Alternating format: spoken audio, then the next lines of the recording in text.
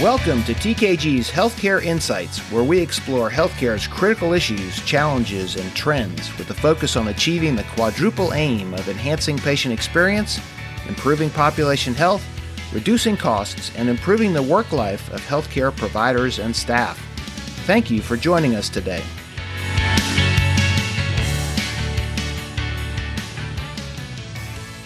Welcome. We're glad to have you listening today. I'm Warren Smedley with the Kinetics Group. In February, Kaufman Hall published their hospital flash report that showed hospital finances in major distress mode following the end of the Coronavirus Aid, Relief, and Economic Security Act, or CARES Act, funding. They reported that in January, the median change in operating margin without CARES decreased 71.3%. Operating room minutes fell by 15.7%. The average length of stay rose 8.6%.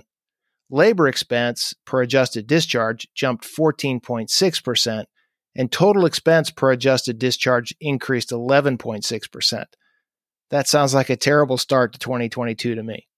My guest today is Mike Blair, Chief Financial Officer at CentraCare Health in St. Cloud, Minnesota. Mike is a friend, colleague, and member of TKG's Health System Executive Thought Leaders panel. Welcome, Mike, and thank you for joining me today. Thanks, Warren. Appreciate it. Glad to join you here today and get a chance to talk about some of the challenges, financial challenges in healthcare. We did see that report from Kaufman Hall, and as I've talked to my peers across the country, it really resonated with my peers and myself in terms of how challenging the new year has been, both January and February. And I think there's a number of things that cause those challenges. We had a peak around COVID, really started in the fall, and ran through December, into January.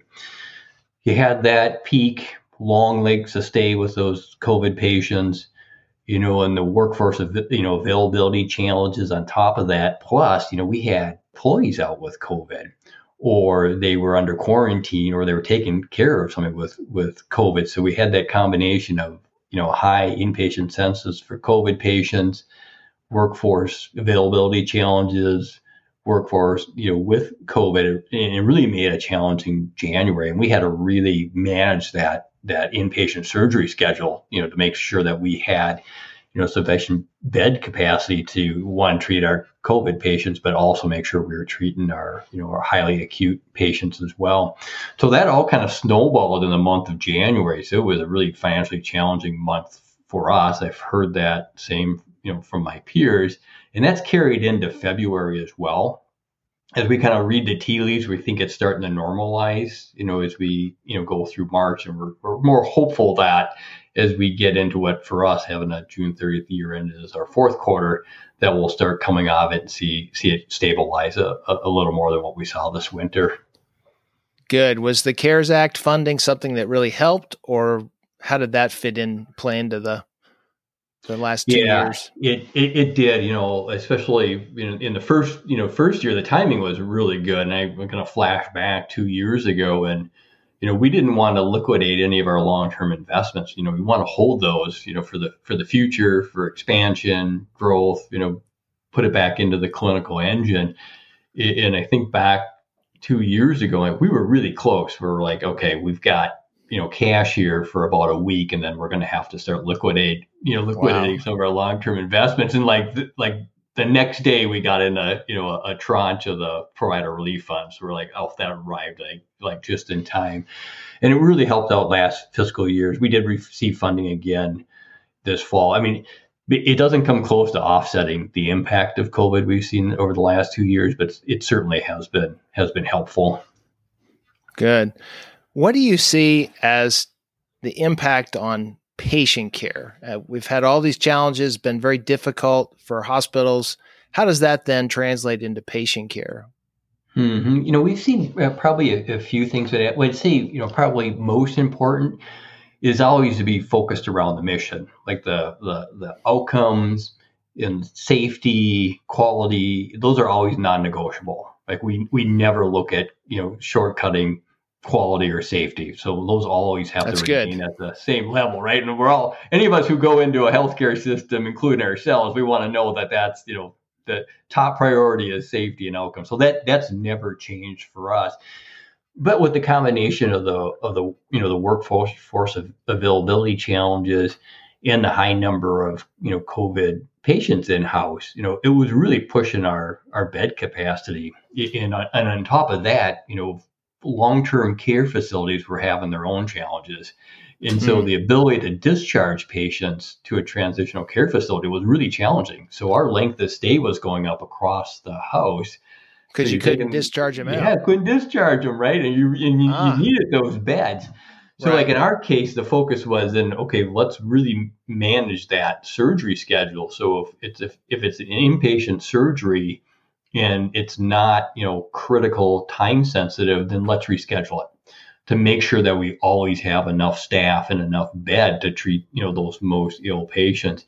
Now, the unfortunate part of that is, you're delaying someone's surgery. And we know that when you're delaying someone's surgery, it may be somebody who's coming in for a hip replacement. Well, you're putting that off. Like, there's a reason why they need to have the hip replacement. So we're recognizing from a patient care standpoint, that's not ideal. We want to get those done as soon as we can. But what was most important is that we had the capacity to deal with, traumas coming in, or, if we have a cardiac condition or a neural condition is really acute and has to be dealt with today, we have to make sure we've got, the staff and the beds there to be able to handle those. So we had to go through that process of, really kind of managing, the staffing and managing that surgery schedule to make sure that we always had capacity to deal with those most critical cases. Sure. What have you seen with staffing? Do you see this being a periodic and episodic issue of staffing? It will even back out again, or do you see us on trajectory to have continued problems with staffing? Yeah, I think it's going to take a while to solve this one, because we're just not educating and attracting enough nurses and surgical techs and respiratory therapists, et cetera. And if you look back over the last 2 years, like the number of individuals who have either retired or have left the industry is really kind of astounding. And so we've got to, one is, back and engage, make sure we retain the ones that we have. And that's kind of going through and just, we kind of refer to it as the day in the life of, like the day in the life of a nurse. You measure what happens in that nurse's workday. What are those things that really motivate them and really, keep them happy? But what are those things that are frustrating? And fix those frustrating things so that they, really stay engaged. They want to continue to work here. And the other is always making sure people connect back to the mission. So I think, part of the strategy is we've got to make it easier to be a healthcare professional so they want to stay in the industry. But we just have got to educate more. We've got to get, especially you think about, the aging population, we have to get more people interested in, a career in healthcare. Sure. Have you tried any innovative ways to address some of those issues you just mentioned for healthcare workers, innovative ways to take the load off? I've talked with several others on our health system executive thought leaders panel who have said, yeah, we've tried different things with different positions and adding or taking away or doing different innovative ways of approaching that staffing burden. Have you tried anything there? Yeah, I think originally a lot of the health systems, they went to money first. Right. We pay a retention bonus. Should we raise the wages? And some of those things are certainly legitimate. That you need to do some of those, but it really wasn't solving the root problem around what do healthcare workers find frustrating or challenging, or things that kind of interfere with their attachment to the mission. So some of it's getting back to just really focusing around, making their workday easier and making sure they know that we're serious about that and they're involved in that. And sometimes it's amazing, just some of the small things can be really frustrating, but turn out to be things you can solve pretty easily. Some are just small things like just make sure that the supplies are all stocked. So they know if I need to go get something, they go down the hallway and it's there. Like they don't have to go down and like, oh, it's not there. Now I got to call. Now I got to wait. Now I got to, right. So it's solving some of those things. But I think also is expanding what we define as compensation. We tend to go to compensation as what your take home pay, or just what your take home pay plus your benefits. But thinking more around kind of broader, like, is it family care? Is it a means for you to either have child care, or if you're taking care of an elderly adult, do we provide help around that? Do we do more around career counseling in education? So people really feel like, I don't want to leave this organization because they got such a great benefit package, not in terms of the great benefit package of dollars, but like it's a great place to work, and I feel like they care about me, and they do a lot of simple things. They make it easy for me to get onto the floor. I don't have to park 5 miles away and take a shuttle and then walk across the hospital, and it takes me 45 minutes just to clock in. And then when I'm done, I clock out and I repeat the 45 minutes. I just lost an hour and a half of my day, right? It seems like that we got to solve, and we really got to focus around. Seems like now would be a great time to try some pilot experimental projects in those areas. I know it's not easy. Parking's a problem for everybody. Getting everyone to park close to where they work is hard to do. Making sure that people eat right and get the breaks they need and do all those kind of things, get the quality of life to support them. Those are hard, but it'd be interesting to possibly run some pilot projects and see, are there things we could do to actually add value in that way? Yeah, and you hear about more and more organizations who are using predictive analytics to help them determine, like, when is an employee at risk of leaving. What are those signs, so that we can get to that employee before they leave. To have a discussion with them, to know what are your frustrations, be able to solve those frustrations, and be able to get them to stay in the organization. Sure. So we've started talking about some of those things we could do from a predictive standpoint that helps us identify when we have a employee at risk of turnover. Very good. You mentioned supply chain kind of indirectly, and that was one of the things in this Kaufman Hall report. They talked about delays or problems with the supply chain causing problems with patient care. Have you experienced any of that at CentraCare? On one hand, it's gotten so much better than it was when we were looking for personal protective equipment 2 years ago. That was that was a nightmare for all of us. Scrambling. Yeah, exactly. And so that part of it has gotten better. But as I talked to my supply chain folks, they said, because of the disruption in the whole supply chain, it's like we're always having to try to find substitutes. And so it's a lot of stress on the supply chain team, where they'd be like, okay, we just go get this order from this particular vendor. Like, now they call the vendor and they're like, well, we don't have any either. It's sitting on a boat right now, off of Long Beach. Right. And so they got to quickly go to a substitute product. So they said that's been, really challenging for them. Knock on wood, we haven't had any issues where we just stocked out of something. We got pretty close on gloves. We were down to about a week's worth of not all gloves. We had gloves, but we were getting short on certain sizes of gloves, and we were afraid we were going to run short by the end of the week. Fortunately, they found some substitute sources for it. Got check off from the physician group that they were fine with the substitute gloves, and the problem was solved. But for about 36 hours there, we had some supply chain people who were pretty nervous. Okay, just a few minutes left, and I want to ask you a question about the payer community. Everybody's putting pressure on hospitals. It's tough enough having the pressure of just like all the world events leaning on the hospital. Payers are putting pressure too. Are you seeing any special innovations that would be good collaborations between payers and CentraCare that would actually be a positive collaboration to try and overcome some of these burdens together?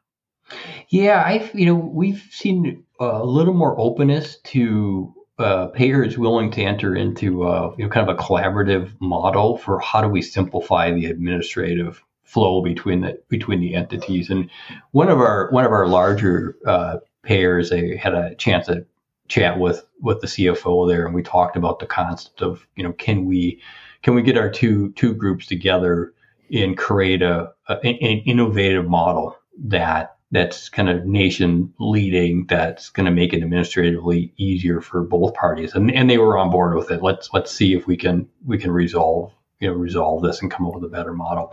So, they're responsive. We had another large payer outside of Minnesota. They do some work in Minnesota, but it's not their sweet spot. And they've come to us too with the same concept of, let's see if we can simplify, some of the administrative burden between the two. So those have been positive. We've got value-based contracts. There's been a lot of discussion around how do we expand those. My concern is, with what we're seeing for wage inflation, for supply chain, inflation as well, as our next contracts come up for negotiation. And we're usually used to, maybe it's a 3% fee for service increase, and we focus around, the value creation. Well, 3% was probably fine in a low inflation market, but now when we see inflation, running north of 7%, and the pressure around wages and healthcare, we're going to be in a spot where we're going to say, well, it's going to cost more. Right. Of course, the payers are like, well, we don't want it to cost more to the consumer, and we understand that as well. But the challenge is going to be the inflation number is going to, somewhere within that is the inflation's got to be accounted for. And so I'll give you just a real quick example. As we spoke to one of our payers, and they want to enter into a long range contract, and we said, well, we're fine doing that, but given the projections around inflation, we're happy to do that, but you have to put a cost escalator in there, right? So we'll adjust the pricing each year based on the increase in CPI. Well, they're like, well, we're not interested in doing that. I'm like, well, that's the strategy. Yep, that's the problem right now. Is you want us to take the risk, we want you to take the risk, and they said, let's do this. Let's just settle on a 1-year contract. And we'll get back together next year and see what it looks like. Very good. All right, Mike, final question. If you were king for a day, how would you redesign the financial structure for a healthcare delivery system? Yeah, the whole model has just kind of evolved over time. And it's not really focused around how do we really improve the health, of our residents. We don't really have a model designed to, how do we keep healthy people healthy, and how do we keep individuals who have chronic conditions from those conditions getting worse? Like, how do we? There's not a model that does that. Like, health systems really are focused around, once the individual is either coming in for their checkup or they have a chronic condition, we manage it. So the system really isn't designed around what I'd say is comprehensive health. So I would say we got to blow up the whole healthcare industry and rethink it, and start with focused on the people. How do we keep them healthy? How do we manage risk factors? How do we manage them with chronic conditions? How do we manage end of life? And kind of line the whole structure to reflect, that overall goal. Sounds simple to me. Yeah, right. Yeah. Mike, thank you. This has been a great discussion. I really, really appreciate your taking the time to share your insights with us. Not easy problems to solve, but it will take all of us working together, the whole healthcare delivery system working together to really address these issues, because no one individual unit within the delivery system can solve this on their own. We all have to work together. Cost of care will continue to be a challenge for our industry. We need to constantly be challenging ourselves to gain a better understanding of how to collectively achieve that quadruple aim of enhancing patient experience, improving population health, reducing costs, and improving the work life of healthcare providers and staff. We need to make sure we're getting our patients the right care at the right time in the right place so that we can optimize the best possible outcomes. Mike, thank you. Yep, appreciate it, Warren. Well, that wraps up another week of TKG's Healthcare Insights. Thank you for joining us. We welcome your suggestions, ideas, and requests for podcast topics of interest. Please email us at oncology@thekineticsgroup.com and write Insights Podcast in the subject line. Thank you. Have a safe and healthy day. You have been listening to TKG's Healthcare Insights, a program produced by the TKG Oncology team of the Kinetics Group. TKG Oncology empowers life science companies to effectively engage with health system and payer customers by developing strategies and real-world solutions aimed at impacting the right patient at the right time with the right care. We also work directly with health systems and payers to address the critical issues of our time. We would love to hear from you. Reach out to us at tkgoncology.com. Thank you for joining us today.